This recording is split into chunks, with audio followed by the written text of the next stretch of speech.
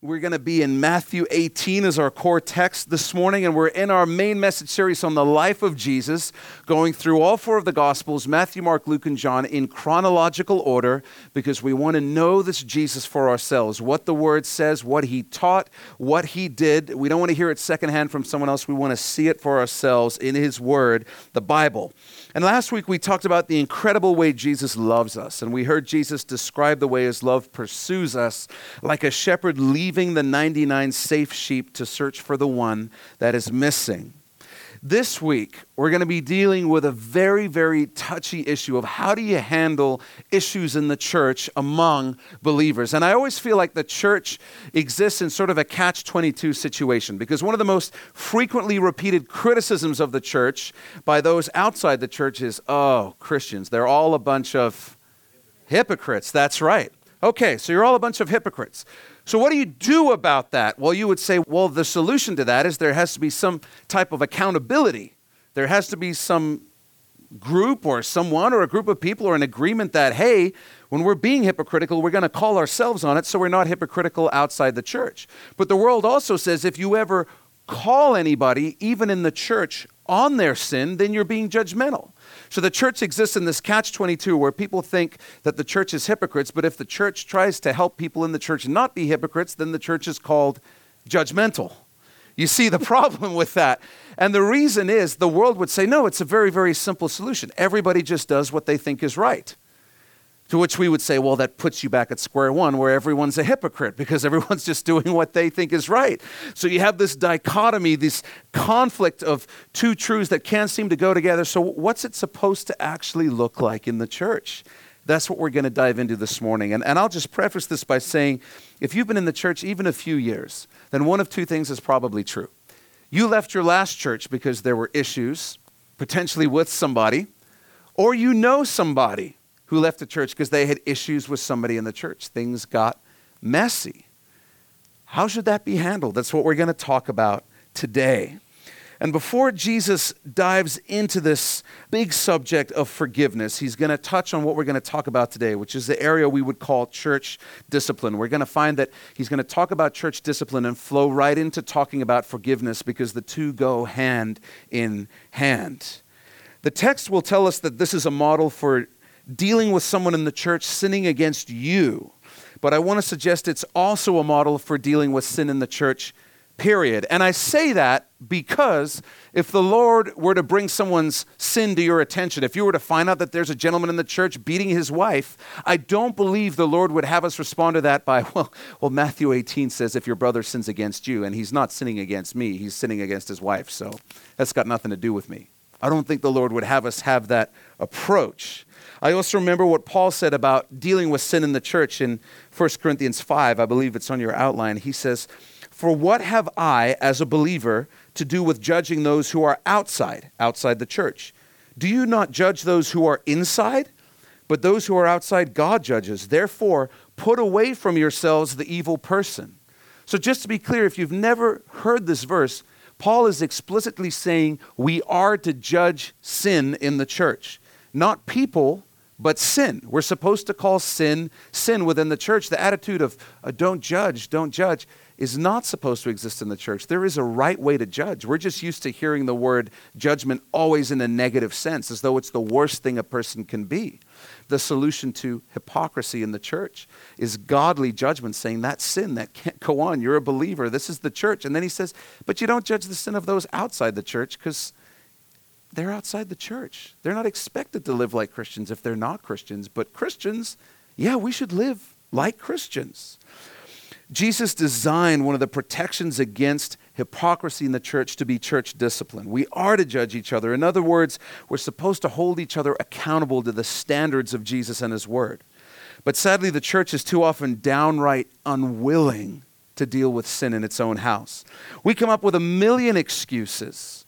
We misapply the concept of grace, and what ends up happening is sin never gets dealt with in the church in any meaningful biblical way, and hypocrisy runs rampant in the church.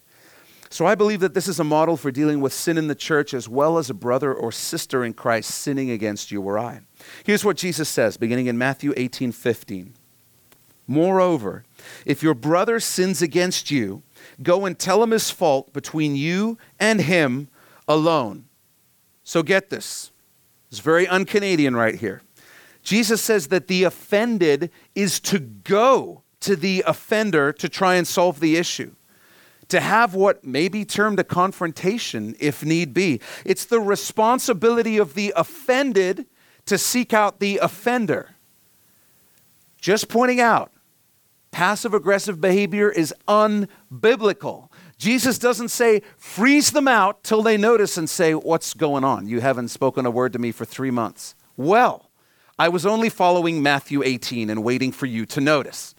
That's not what it says. It says the offended is to go to the offender. The responsibility is on the offended to go to the offender, explain the situation, explain how they believe they've been sinned against, and provide the opportunity for the offender to repent, to apologize, acknowledge the behavior as sin, and then turn away from that behavior. And notice that the goal is to keep the issue as private as possible. It doesn't say when your brother sins against you, post ye on Facebook. Don't you hate it when some people are hypocrites in the church? It doesn't say to do that. What do you mean? It doesn't say gather a group of friends, gossip about it, but then cover it up as a prayer request. This is what this person did to me. Will you pray? Please pray for me. Wait, there's some details I left out. He also said this and this and this and this and this. Pray for me. Seek the Lord for me. It doesn't say do that. You go straight to the person privately to have the conversation. I believe some of that is just absolute practical wisdom, because a one-on-one private discussion creates the highest odds of a person responding well to a difficult conversation. It just does. It's basic human behavior. As we love to point out, the goal is always reconciliation. That's the goal. Both people walking away in unity among the brethren in the church. However, as we always say, reconciliation is the end of an equation that reads repentance plus forgiveness equals reconciliation. You need those two parts, forgiveness and repentance, in order for there to be reconciliation. We're going to deal with forgiveness a little bit later on in today's study, but for now, this is dealing with the need of a brother or sister to repent, that first part of the equation, when they've wronged a fellow brother or sister in the church or they are in sin. So write this down. Step 1, the offended is to go privately to the offender to point out the sin that has or is taking place. The offended is to go privately to the offender to point out the sin that has or is taking place. What Jesus is saying is if you're bugged that someone sins against you, you've got two choices. Drop it, forget about it. If you can't do that, you go to them. Those are the only two options that he really provides. If I say I love you, but I won't talk with you in honesty when you trespass against me because I'm afraid you won't like me, my love is not real. It's flat out not real. I'm choosing the path of bitterness against you, gossip about you. I'm choosing what's easiest for me instead of what is best for you.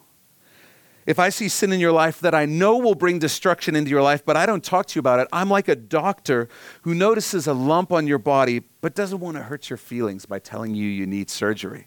Yeah, they're probably going to die in 2 years, but nobody likes to get that kind of news, so I didn't tell them. In Ephesians, Paul writes, therefore, putting away lying, let each one of you speak truth with his neighbor, for we are members of one another. Love without truth is hypocrisy. Love without truth is hypocrisy, but truth without love is brutality. If I say I love you, but I won't tell you the truth when I know you need to hear it, I'm a coward and I don't really love you. If I tell you the truth, but can't even be bothered to do it in a loving way, then I'm just being brutal towards you. What I'm doing is I'm really loving the truth even more than you. I have no concern about you in that moment at all. I'm just saying this is what you need to hear. Just deal with it.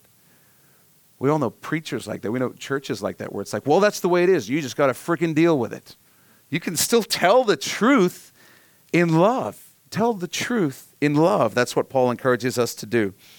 That means going to the person, and get this is a huge difference, going to the person with even greater concern for them than for you. That means when a person sins against you, you're going to them, but you've checked your heart and you've got your heart to the place where you've said, I want to deal with them because I can get over this. But I don't want them to go through life treating other people that way because it's going to poison their relationships. It's going to poison the way they lead others. It's going to poison their family. Or I know if they continue that behavior, it's going to bring disaster to their life. And I'm having a confrontation with them, not because I'm just incapable of forgetting something, but because they need to know this. They need to see this as sin. And if they can't, they're doomed to repeat this cycle of destruction in their life. If a person ever comes to you and you are the offender, please remember this. It's probably very difficult for them to do what they're doing. Do you realize that the average person doesn't look forward to incredibly awkward, potentially explosive confrontations? Nobody gets up and is like, man, who can I have a huge explosive argument with today? Nobody does that. So when they're coming to you, it's probably after much prayer and internal wrestling. Most likely they're only coming to you because they love Jesus and they know Jesus has asked them to do this. They probably don't want to do it. So if that person comes to you, you don't tear them apart by saying, you call this being loving? If you had phrased it differently, or if you had done it this way, or if you had had this approach, it would be fine. Stop it. Stop it. They're having a conversation with you they do not want to have about your sin because they care about you.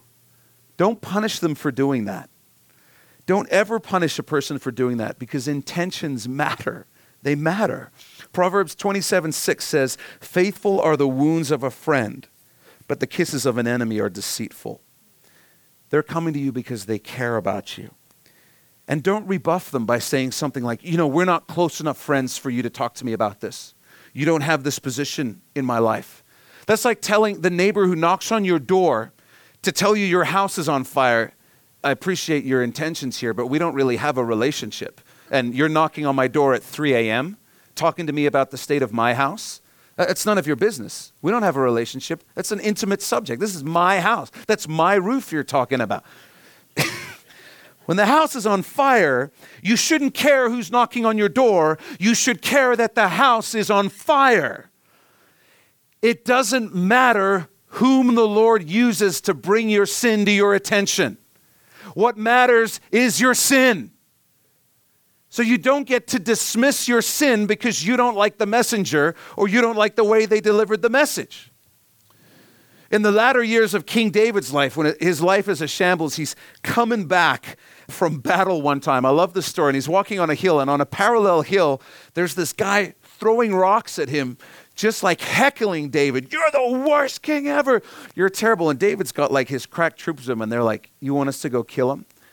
And David says, no, for the Lord may be using him to speak the truth. That's just such a profound example that in that moment, David understood, listen, it doesn't really matter who the messenger is. What matters is, are they right? Do you realize that if an insane clown comes up to you and tells you the truth, that doesn't change the fact that it's the truth? The messenger has nothing to do with whether or not it's true. The question is just, is it true? And if it's true, it doesn't matter where the message comes from. It doesn't matter if it comes from the mouth of a donkey. If it's true, it's true. Don't BS yourself by tearing apart the messenger so that you don't have to deal with the message. What matters is, are they right? Is there a sin issue? Jesus goes on and says, if he hears you, if your brother listens to you and receives it, you've gained your brother. So best case scenario, they listen to you, they're sorry, they repent, and unity is restored. But, verse 16, if he will not hear, take with you one or two more, that by the mouth of 2 or 3 witnesses, every word may be established. If you go to your brother or sister and they won't repent, they're not sorry, they're stubborn and argumentative, the next step is going to 1 or 2 seasoned members of the church. Please understand that. Not 1 or 2 of your close friends who are young believers and will back you even if you're completely wrong and a total idiot. These are seasoned believers who can offer some wisdom to you, okay? That's like having a confrontation with your coach and bringing your mom, you know? My mom says I'm the best hockey player on the team and you should be playing me. I have a witness right here. It's true. My son is the greatest who's ever played the game. It's like that. You have to get someone who's a little more impartial and has some wisdom, who has the respect of the church body. And you go and you explain the situation to them in private. Then the offended, once again, is to take the initiative to go have that conversation with an elder type person. And then the offended is to once again take the initiative to set up another meeting with the offender and say, can we meet again? I've asked Billy Bob to join us, although a guy named Billy Bob would probably never become an elder in a church. But I've asked him to join us, and he's just going to listen to us and do the best that he can to help us come to a place of reconciliation. 2 or 3 witnesses fulfill the requirements of Old Testament law, which said that 2 or 3 witnesses were required to establish a matter. So understand what's going on here. This instruction by Jesus is cutting off the chance of this whole thing devolving into a he said, she said, he said sort of interaction. It's saying, hey, if they won't receive you the first time, don't go back and have 5 meetings with them one-on-one. Bring another party into this. Otherwise, you're just going to repeat the cycle.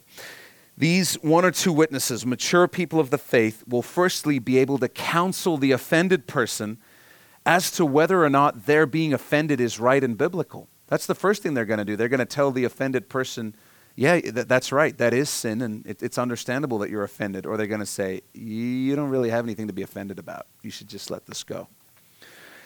If it is something worth being offended about, then their presence at the meeting will produce one of 2 results. It will make the offender understand the seriousness of the situation and cause them to recognize their need for repentance, because they can't tell themselves, oh, you're just out to get me. You just don't like me. You're always criticizing me. When you have that impartial person who has the respect of the church and they say, no, they're right. You need to repent. This is wrong. It can shake them out of that and go, oh, okay, and suddenly cause them to see things as they are. Or those 1 or 2 witnesses will serve as witnesses to the offender's lack of repentance, which is going to be really important if the next step of escalation unfolds. So if the offender refuses the second level meeting, things also go to step 3. In other words, if you're a believer and you're asked to attend one of these meetings, you have a disagreement with another believer and they say, hey, I've asked a couple of elders from our church to meet with us and talk about this. You don't get to say, forget this. I'm not doing this. I'm not playing your game. That is absolutely the same thing as being unrepentant, and things escalate to step 3. This is really crucial. I really want us to get this. If you're a believer in any church and you're ever asked to do that, you have an obligation to do that. It's not an optional thing. Jesus is telling us, how he wants these things handled in his church. So we don't get to go, I'm not doing that. Because these are instructions from Jesus himself. So refusing the meeting is the same as showing up and being unrepentant, because either way, you're unrepentant. So step 2, write this down. I put the wrong numbers there. It should be 1 or 2, actually. The offended is to go to 1 or 2 elder-type witnesses in the church, share the situation with them, and set up a second meeting with the offender themselves and the witnesses. I know it's long, but it needs to be in there. The offended is to go to 1 or 2 elder-type witnesses in the church, share the situation with them, and set up a second meeting with the offender themselves and the witnesses. As before, one would hope that this would result in the offender repenting. If it doesn't, you move on to step 3, verse 17. And if he refuses to hear them, tell it to the church. Now, this doesn't mean at church the next Sunday, I go, hey, while the baskets are coming around, I just want to share a quick update with you about Susie Q and some terrible things she's been doing in her life. I've got all the details right here while you awkwardly sit there. It doesn't mean that. Here's what it means. It means the offended person, the witness or the witnesses who are really elder-type people in the church would meet with the pastor or pastors of the church and explain the situation. Here's the situation. This is the issue. I was a witness to the meeting. They're completely unrepentant about it. And the witnesses being involved there means the pastor wouldn't have to worry, am I just hearing one side of the story? Is this just somebody making wild accusations? The pastor or pastors are able to lean on the testimony of the witnesses who are godly, honorable men or women in the church.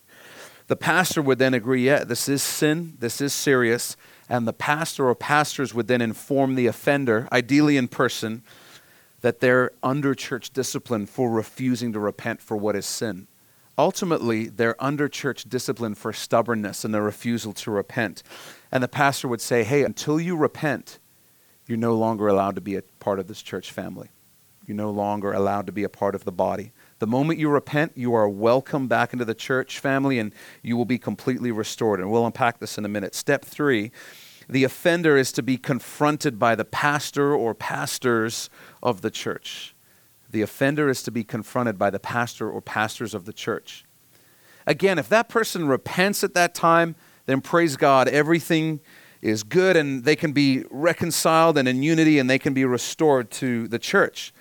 But Jesus says, but if he refuses to even hear the church, let him be to you like a heathen and a tax collector. So if they refuse to hear the offended person, if they refuse to hear from an elder or elders of the church, if they refuse to hear from a pastor or pastors of the church, at that point, if they do not repent, they are to be excommunicated, is the only word we can use here. Step 4, the offender is to be excommunicated until they repent. So they are not allowed to attend any type of church gathering, and the men and women of the church are not to interact with them in any way. No phone calls, no emails, no Facebook comments or messages, no text messages, no visits, no meals, no coffees, nothing. And that is because the church is to be in unity, speaking with one voice. Paul writes that when a person is unrepentant and has been excommunicated from the church members are not even to eat with such a person. Paul, encouraging the church to judge sin within itself, tells the Corinthian church, as we read earlier, put away from yourselves the evil person. It is so critical when this happens that the church stand united and speak with one voice when it comes to discipline, because it undermines the authority and power of the church when individuals go to that one person behind the back of the church and say to that person, I think you were unfairly treated. I'm still going to be your friend and hang out with you. That's like dad giving a child a consequence and mom going behind his back and completely undermining that. Dad saying no candy for a week and mom feeding that child candy on the side. It completely undermines the authority of the leadership in the home. It undermines the authority of the leadership in the church. What that person is saying when they do that is, I don't trust my brother or sister. I don't trust the elders of the church. I don't trust the church pastors. I don't trust that God has placed people in positions of leadership to lead his church. I think I'm better qualified than all of them to judge what is right. But my goodness, there is power when the whole church speaks with one voice and says, we love you and we want what's best for you more than we want what's easiest for us. We care about your spirit more than your temporary happiness. We care about what is right more than we care about the fact that people are going to gossip about our church and say that we're horrible, judgmental people. We care about what is right. That's powerful. That's powerful. And you might be thinking, that seems really harsh and super judgmental. So why do all this? Well, the Apostle Paul actually ran into that type of thinking with the church in Corinth. I'm going to ask you, if you will, to flip to chapter 5 of 1 Corinthians. Chapter 5 of 1 Corinthians. And we'll begin in verse 1.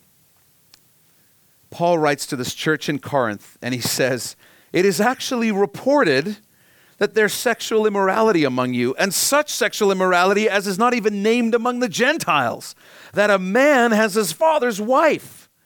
Here's the deal. A man in the church was in a sexual relationship with his stepmother. No more detail needed. And this dude was a member of the church in Corinth. And Paul keeps writing in verse 2, and he says to the church, and you are puffed up, like you're prideful, and have not rather mourned that he who has done this deed might be taken away from you. So weird response. The church isn't mourning or grieving over this man's sin. They're not confronting it in any way. It actually says they're proud of it. So why in the world would this church be proud of this man's sin? What do we mean by that? Well, they were proud of their tolerance. They were proud of their open-mindedness and their political correctness, their grace. Who am I to judge? In our day and age, this could easily happen in many churches because of the cancerous doctrine of misapplied grace. Many of you know believers who you could imagine saying that. You know, who are we to judge? I think what the situation just needs is grace, grace, and more grace, which is just code for we're going to do absolutely nothing about this under the term grace. That's what it means. That's what this church was doing. They weren't confronting it. They weren't dealing with it anyway. They were actually proud of it. Yeah, there is a guy sleeping with his stepmom who goes to our church because he knows our church is that loving of a place. There's that much grace in our church. They were really proud of it. Verse 3, for I indeed, as absent in body but present in spirit, have already judged as though I were present him who has so done this deed. In the name of our Lord Jesus Christ, when you are gathered together along with my spirit, with the power of our Lord Jesus Christ, underline all of verse 5, deliver such a one to Satan for the destruction of the flesh, that his spirit may be saved in the day of the Lord Jesus. So this is the first purpose of excommunication. Write this down. The spiritual well-being of the unrepentant sinner. The first purpose of excommunication is the spiritual well-being of the unrepentant sinner. The strategy is this.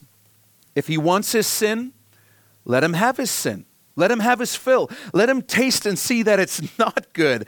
Let him experience what sin will bring into his life until he's forced to recognize that he's chosen the path that will ultimately lead to death.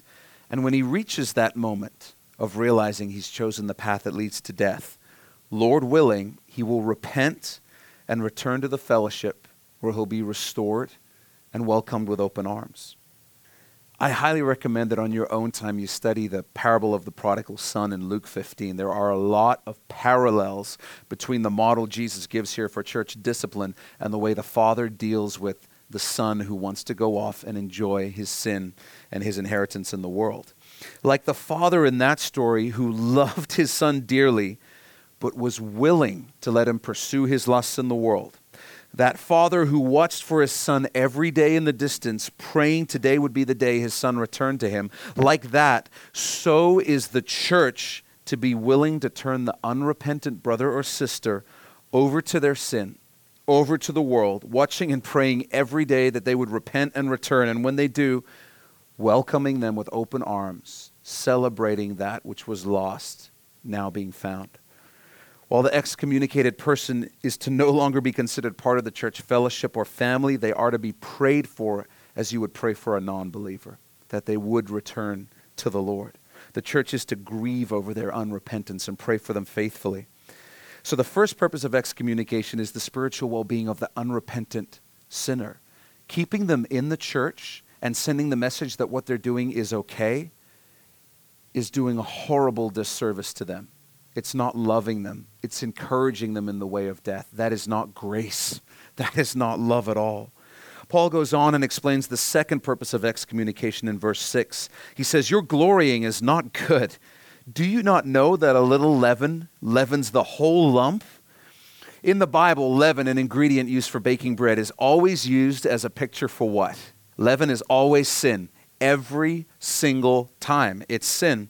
So Paul points out that like leaven works its way through a whole loaf of bread as it bakes, so too does unchecked sin in a church spread and affect and infect the entire church. If sin is left unchecked in the church among its members, if sin is condoned, if it's approved of by the church's silence and indifference, because we all know sometimes saying nothing is really saying something. If sin is dismissed, because who are we to judge? The results can be catastrophic to the health of a church. Other believers, especially young believers, can be misled by the bad example, and the seriousness of sin is completely forgotten in a church. Also in 1 Corinthians, later on, Paul would write, do not be deceived. Evil company corrupts good habits. That answers this one line of thinking, because there's always those in the church who say, hey, listen, if the guy's sleeping with his stepmom, what better place for him to be than the church, where he can be ministered to and called to repentance? That's what Paul is talking about here when he says, don't be deceived. In the context of the church, evil company corrupts good habits. Don't be deceived. It doesn't work the other way around. If you put enough good people around someone, they're not going to just turn into a good person. It doesn't work that way. They have to want to change. They have to want to seek the Lord. They have to want to live righteously. And if they outright refuse to do that, even though they know it's wrong, Paul says, you're not going to help them by letting them stick around the church. You're just going to hurt everybody else in the church. The second purpose of excommunication is the spiritual well-being of the church body. The second purpose of excommunication is the spiritual well-being of the church body. Allowing an unrepentant sinner to stay in the church is bad for them, and it's bad for the church. So guess what? The man who was excommunicated after Paul wrote his first letter to the Corinthians, Corinthians 1, that man actually repented. It worked. He was kicked out of the fellowship, and he repented. And you can read about it in 2 Corinthians 7. Why did it work? Because the whole church took a strong stand with one voice in unity and said, this can't go on. This is not acceptable. And it worked. Now remember, as we move on to verse 18, we're going to move back to Matthew chapter 18. We're going to be in verse 18. And just remember that Jesus is still speaking about the context of church discipline, because the next 3 verses get pulled out of context all the time. And it's really important to notice and see he's speaking about church discipline, sin in the church. Verse 18, he says, assuredly I say to you, whatever you bind on earth will be bound in heaven, and whatever you loose on earth will be loosed in heaven. This is what Jesus is saying. He's saying, church, it's your job to bind sin. Sin is bound up in heaven. Therefore, you have authority to bind it up and condemn it in the church on earth. Righteousness, holiness, mercy, and forgiveness are released in heaven. They're everywhere in heaven. Therefore, you have the authority to release those things in the church on earth. Binding and loosing speak of the authority of the church given to us by Jesus in dealing with matters of sin, where sin is flagrant, it's consistent, and obnoxious. As seen in 1 Corinthians 5, the church has the right to bind sin up, to stop it, by excommunicating a person if need be. But the church also has the right from God to release forgiveness and grace and restoration where there is repentance. This is what Jesus is talking about when he teaches his disciples to pray, your will be done on earth as it is in heaven. That's what binding and loosing is. Your will be done on earth as it is in heaven. Jesus is saying, hey, the things that are blessed in heaven, you have the authority to bless those things on earth. The things that are bound up and stopped and not permitted in heaven, you have the authority to bind those things on the earth, to do the will of heaven on the earth. If it's not in harmony with heaven, stop it. Bind it up in the church. That's what Jesus is saying. And when repentance occurs, loose the things that are loosed in heaven. Loose grace and mercy and forgiveness and restoration. Binding and loosing are not prayer cliches. It has nothing to do with saying, I loose financial blessing in my life. As though God is saying, I was waiting for you to say that. Wha-ching! It doesn't work that way. It's not a prayer cliche. It has to do with church discipline and the will of heaven being done on the earth. Verse 19. Again, remember that Jesus is speaking specifically about church discipline. He says, again, I say to you that if 2 of you agree on earth concerning anything that they ask, it will be done for them by my Father in heaven. Again, not saying grab a couple of homies and say, will you agree with me that there is a new car in my future? He's not talking about that. He's talking about church discipline. So I read even a few commentators who said this is all about the importance of group prayer, and I can't really say that's wrong because prayer is wonderful. But I think that given the context of church discipline, this is really Jesus affirming to his disciples, the future leaders of the early church, that when they agree as a group to bind something up, when they agree to loose something in the church, it'll be done. The Lord does it. When they get together and pray and seek the Lord and they say, yeah, this is not okay the way this person is living. That needs to be bound up. And they do that in unity. God's saying, yeah, I'm with you in that decision. I'm going to empower that decision. When an unrepentant sinner in the church is placed under church discipline because the leadership of the church collectively agrees about that, God is with them. The Holy Spirit goes to work convicting that person of their sin, working to lead them to repentance, while the church on earth does their part by having nothing to do with that person until they repent. Heaven and earth work together in that model of the church, in unity. Likewise, when the church agrees, this person has repented, and the church says, man, you're forgiven, God in heaven agrees with that and looses grace and forgiveness and healing to that person. God's on board with that too. This verse and the next verse that comes next seems to point to the importance of the church making serious decisions about church discipline together among a group of elders. In other words, following the instructions for church discipline laid out in this chapter. It seems to point out that this should be done among a group of godly people. It shouldn't be one guy, one rogue pastor saying, hey, if you disagree with my fundraising campaign, you're under church discipline. It's to protect against that sort of thing, saying there's supposed to be a process where multiple godly people are involved. When those things take place, God says he blesses and empowers the process. He blesses the church. Verse 20, again, remember the context. For where 2 or 3 are gathered together in my name, I am there in the midst of them. Did you notice that phrase 2 or 3 again? The last time we heard that specific phrase was in step 2 of the process, having 2 or 3 witnesses.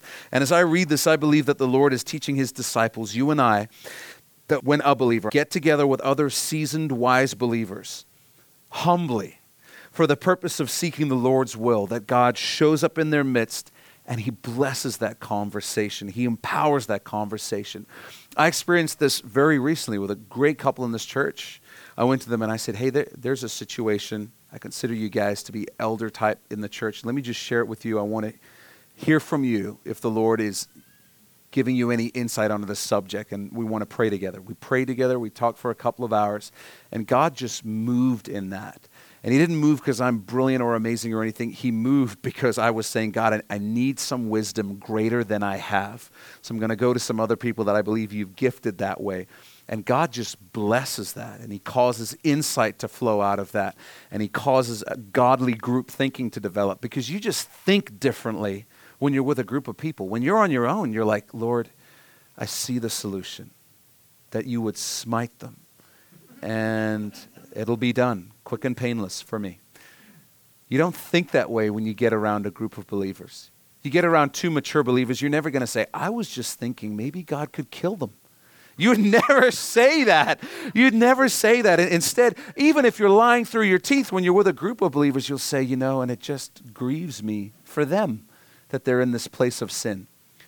You might start out lying through your teeth because you just want to sound gracious, but the most incredible thing happens when you get with a group of believers and they begin talking that way, seeking the will of the Lord, praying together. Man, your heart changes. Your heart becomes inclined toward the Lord. God just empowers that process when believers get together with godly motives and intentions.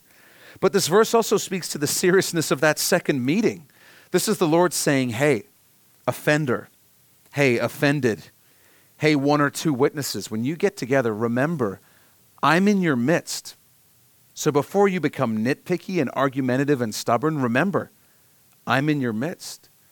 Witnesses, before you play favorites or try to rely on your own wisdom, remember, I'm in your midst. And you need to be conscious of that. You need to be asking the question, what does the Lord want to happen in this situation?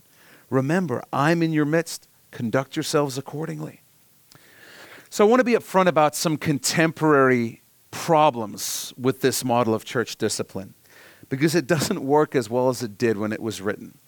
At this time, there was the church in Jerusalem. There was the church in Corinth. So if you were excommunicated, you were completely cut off from all other believers in your city. There's no internet. There's no cell phones. The instruction has been given, don't eat with them, don't speak with them. So that person comes up to a believer, and if that person's been excommunicated and they're like, hey, how are you doing today? They'd say, hey, it's really good to see you, man. Here's what you need to know. If you've repented, I'd love to continue this conversation. If you haven't, I can't speak with you. It was that serious. It was that intense. The person was completely cut off from the church until they decided to repent. So think about how powerful that was as a form of church discipline. It was incredibly powerful. We don't have that same power today. You know what usually happens in churches today? Screw you guys, I'm going to the church across the street. And when I get there, I'm going to tell them all about how I was wounded and abused at my last church. And that church, out of their own ego, the same ego that the church in Corinth had, will say, I'm so sorry, we're not like that. We're a church that is gracious and loving, and that's all you're going to find here. So the plurality of churches in the modern age has really undermined the power that the church has in that way as a deterrent. They just go to another church. So why do it? So why do it? In an age where if a church actually follows this model, the church could be sued for defamation of character. Because if they don't repent all the way, at some point the pastor does have to stand up in front of the church and say, hey, many of you are probably wondering where this person is today. Here's what you need to know. There's a church discipline issue. You do not need to know the details. What I can tell you is that there are these trustworthy elders involved in the process. They've been involved in the process, and they agree that this is the right course of action. So church, as painful as this may be, I'm going to ask you to pray for this person. I'm going to ask you not to have any type of contact with this person. That could really happen if you follow the model faithfully. And hopefully it won't, but it really could happen here one day. And then after that happens, who knows? I'm sure social media blows up with that person talking about how horrible the church is and how judgmental they are, while simultaneously complaining that we're all hypocrites. So why do all that? Well, most importantly, because Jesus told us to. And none of the things that I've just shared change the fact that this is what Jesus told us to do. His word is constant. His command is clear. And it's worth doing just so that we, his church, can stand before him with integrity and say, we did our best to follow the instructions you gave us in your word. Because we decided that the church being run the way you want it to be run was the most important thing. That's a good enough reason right there.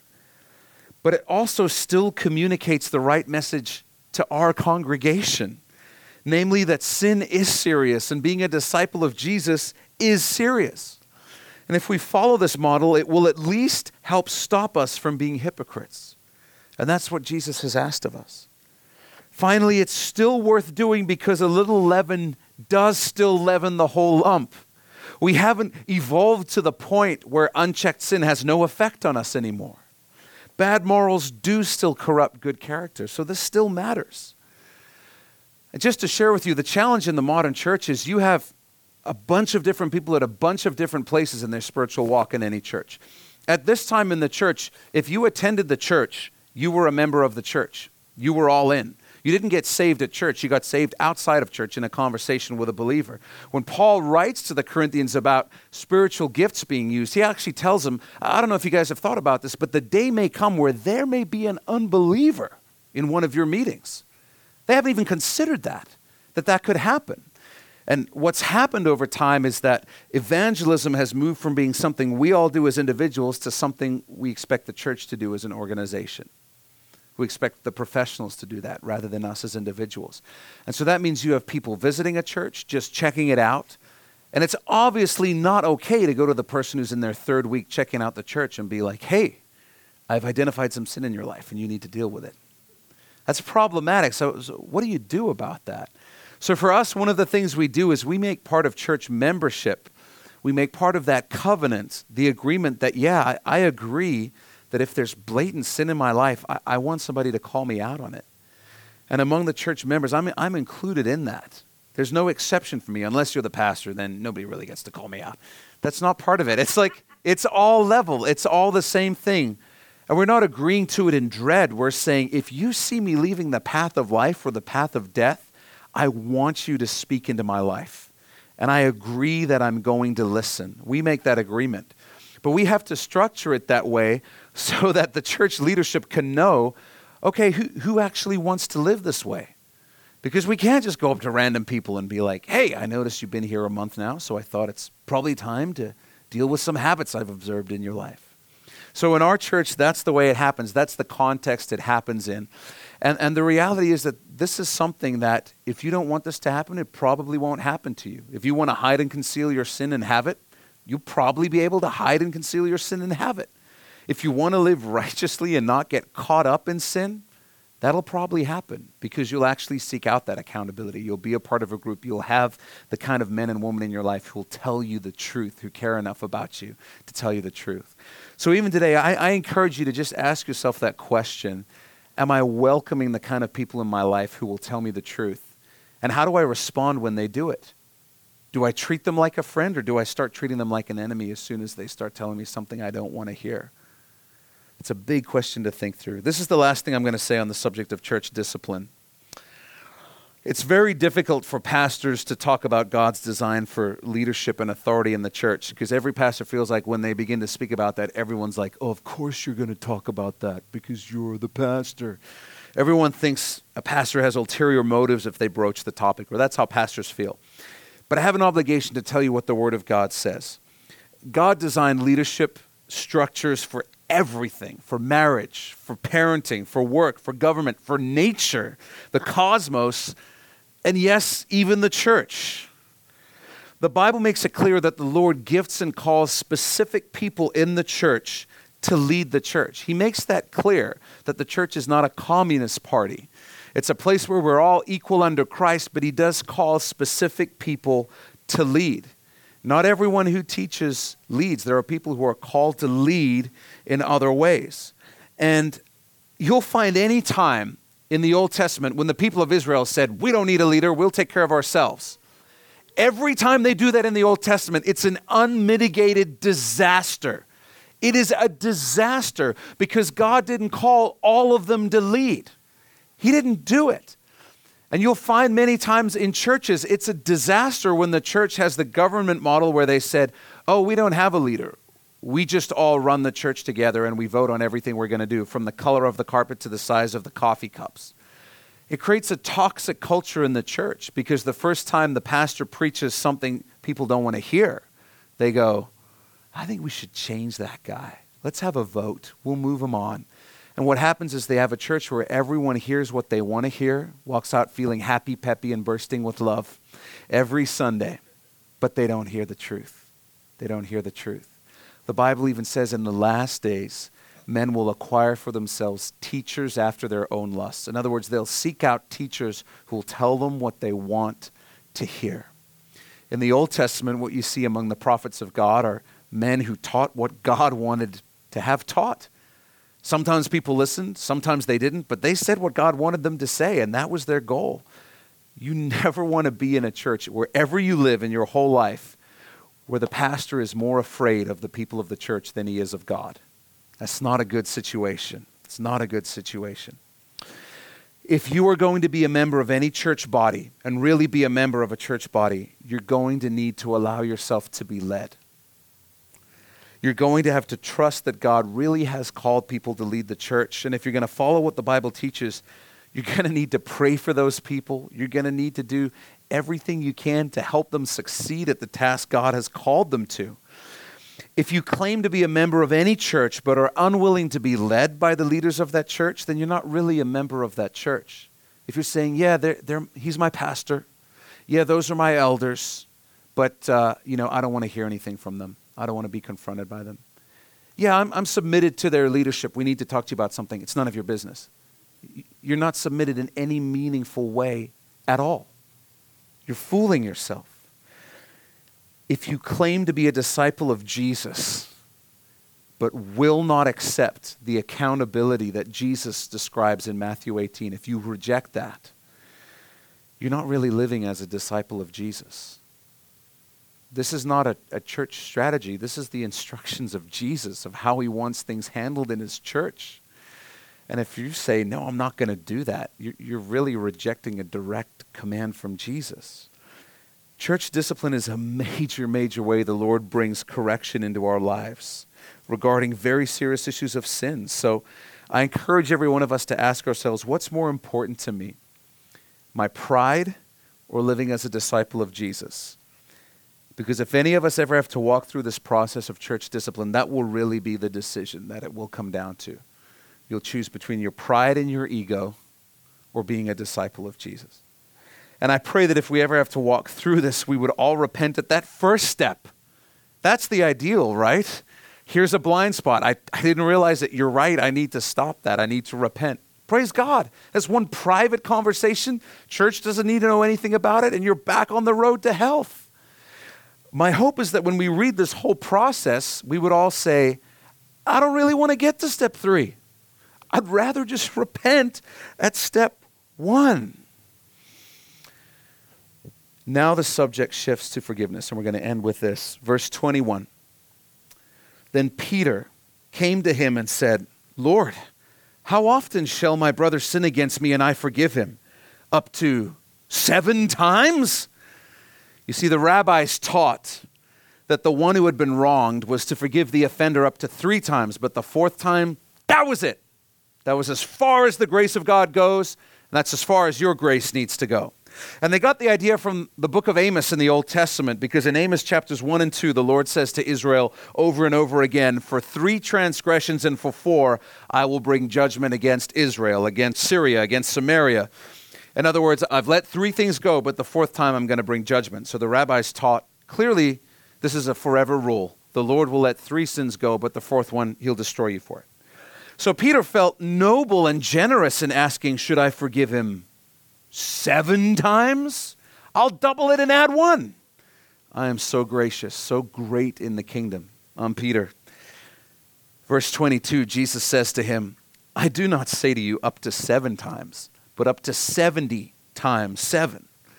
So Peter gets responded to after throwing out the number 7 by Jesus throwing out the number 490, which is an interesting number because it's the exact number of years that Israel walks in rebellion against the Lord before he allows Israel to be conquered by other nations and taken off in captivity to Babylon for 70 years.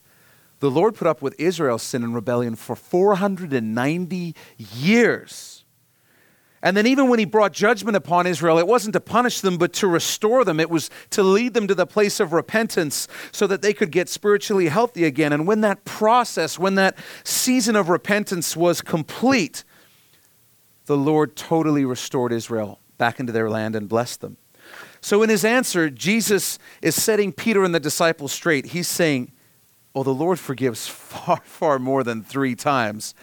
Do you remember the 490 years when Israel rebelled against the Lord? Peter throws out the number 7. Jesus throws out the number 490, to which you might say, I can't keep track of a number that big. That's the point. That's the point. Write this down. Jesus instructs us to forgive without any type of limitation. Jesus instructs us to forgive without any type of limitation. We're not permitted to keep score when it comes to forgiveness. We are to forgive over and over and over and over again. Do you remember the equation we mentioned earlier in our study? The goal is restoration. But restoration happens when you have repentance plus forgiveness. After 490 years of rebellion, the Lord excommunicated Israel from their land. He let them feel the full effects of their rebellion. You want to choose the road that leads to death? See where it takes you. It'll take you all the way to Babylon. That ultimately led Israel to the place of repentance. And when they reached that place of repentance, they found a God of forgiveness, and it resulted in restoration. Whether you are the offended or the offender, you have an obligation to fulfill your part of that equation. If you're the offended, you must forgive. If you are the offender, you must repent. Whether or not the other person does their part of the equation has nothing to do with our obligation to fulfill our part of the equation. Whether or not they fulfill their part will determine whether or not there can be restoration. But they're never tied together. It's never, I'll forgive if you repent, or I'll repent if I know you'll forgive. They got nothing to do with each other. We have an obligation to do our part. Understanding this is so important. There cannot be restoration without forgiveness and repentance. Here's why this is so important, because people can take this the wrong way. And people think when you're wronged by someone or abused by someone, that forgiveness means restoration. They're different things. If someone is abusing you, you have an obligation to forgive them. But if they won't repentant, if they won't stop, if they won't repent, if they won't stop, there cannot be restoration. You can forgive them, but forgiving them doesn't mean that you have to go back and get abused again. That's restoration, going back and beginning again. So if you're being abused and you can forgive them, if they won't repent, there can't be restoration. You're not obligated to restoration. You're obligated to do your half of the equation. And if they do their half, then there can be restoration. If you're the offender and you think you've repented and you're thinking, great, that person has to forgive me because I've repented. I can't wait to tell them that. You don't get to tell them that. The Holy Spirit gets to tell them that. Part of genuine repentance is expecting nothing in return. for your repentance from the other person. And genuine repentance never demands anything from the other person. True repentance stands on its own. It's not conditional. We're to be known as a people who forgive over and over and over, and we're to be known as a people who walk and live in forgiveness, free from bitterness, not keeping score. It wasn't my plan to commit this much of the study to the subject of church discipline, but I hope that you see how important it is to get it right and to understand it. You don't want to get it wrong because there can be a lot of abuses if that happens. So we wanted to make sure we took the time to get it right. And Jesus has just started to talk about the subject of forgiveness. Next week, our study from Jesus is really going to blow open this conversation of forgiveness. It's going to be radical. It's going to be life-changing. I want to encourage you not to miss it because right now, every single person is struggling with forgiving someone, or in the future, you will struggle with forgiving someone. That's an inevitability. And what Jesus is going to share in his word next week, what he's going to say to us is going to change the way you approach being wronged and the issue of forgiveness for the rest of your life. I really believe that, so don't miss it. Let's go ahead and pray. Would you bow your head and close your eyes? It's not a feely message this morning, not an emotional message this morning, but a very practical and important message. And I think we have to begin by not thinking of all the people we know who need to do this stuff correctly. I think we need to begin by looking at ourselves and asking the question, am I prepared to do this the right way? When I'm offended, am I prepared to love the other person enough to deal with it? When I see sin destroying someone's life, do I care enough about them to do what Jesus asked us to do as the church, in the church? Or am I going to care about myself more and just avoid the potential awkwardness? If I'm in sin or if I have a blind spot and I sit here and I say, Lord, would you just shine a light on these things in my life? Do I really mean it? If the Lord chooses to shine a light on it by sending someone to point it out to me, am I really prepared to welcome that?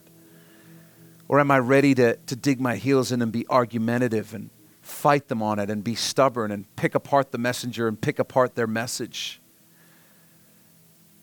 Or do I care more about walking with Jesus than I do about my ego, my pride, anything? If God sent a kid to point something out to me that I needed to hear, would I hear it? Would I repent? Or would I just dig in my heels? Those are big questions to think through. And then maybe there's situations that you're dealing with in your life right now where this equation is just providing some clarity right now that it's repentance plus forgiveness that equals restoration. If you're withholding your part until they do their part, you need to let that go today. You need to do your part, regardless of whether or not they do theirs. Maybe you've been wondering why things aren't working out in a situation where you've applied forgiveness. And maybe the Lord is saying, well, it's because they're not repentant, and so there can't be restoration yet. You have to give the Holy Spirit some room to work on them so that can happen. If you've been wronged, you need to forgive. If you've been wrong, you need to repent. It's got nothing to do with whether or not the other person does their part. It has to do with being right before the Lord.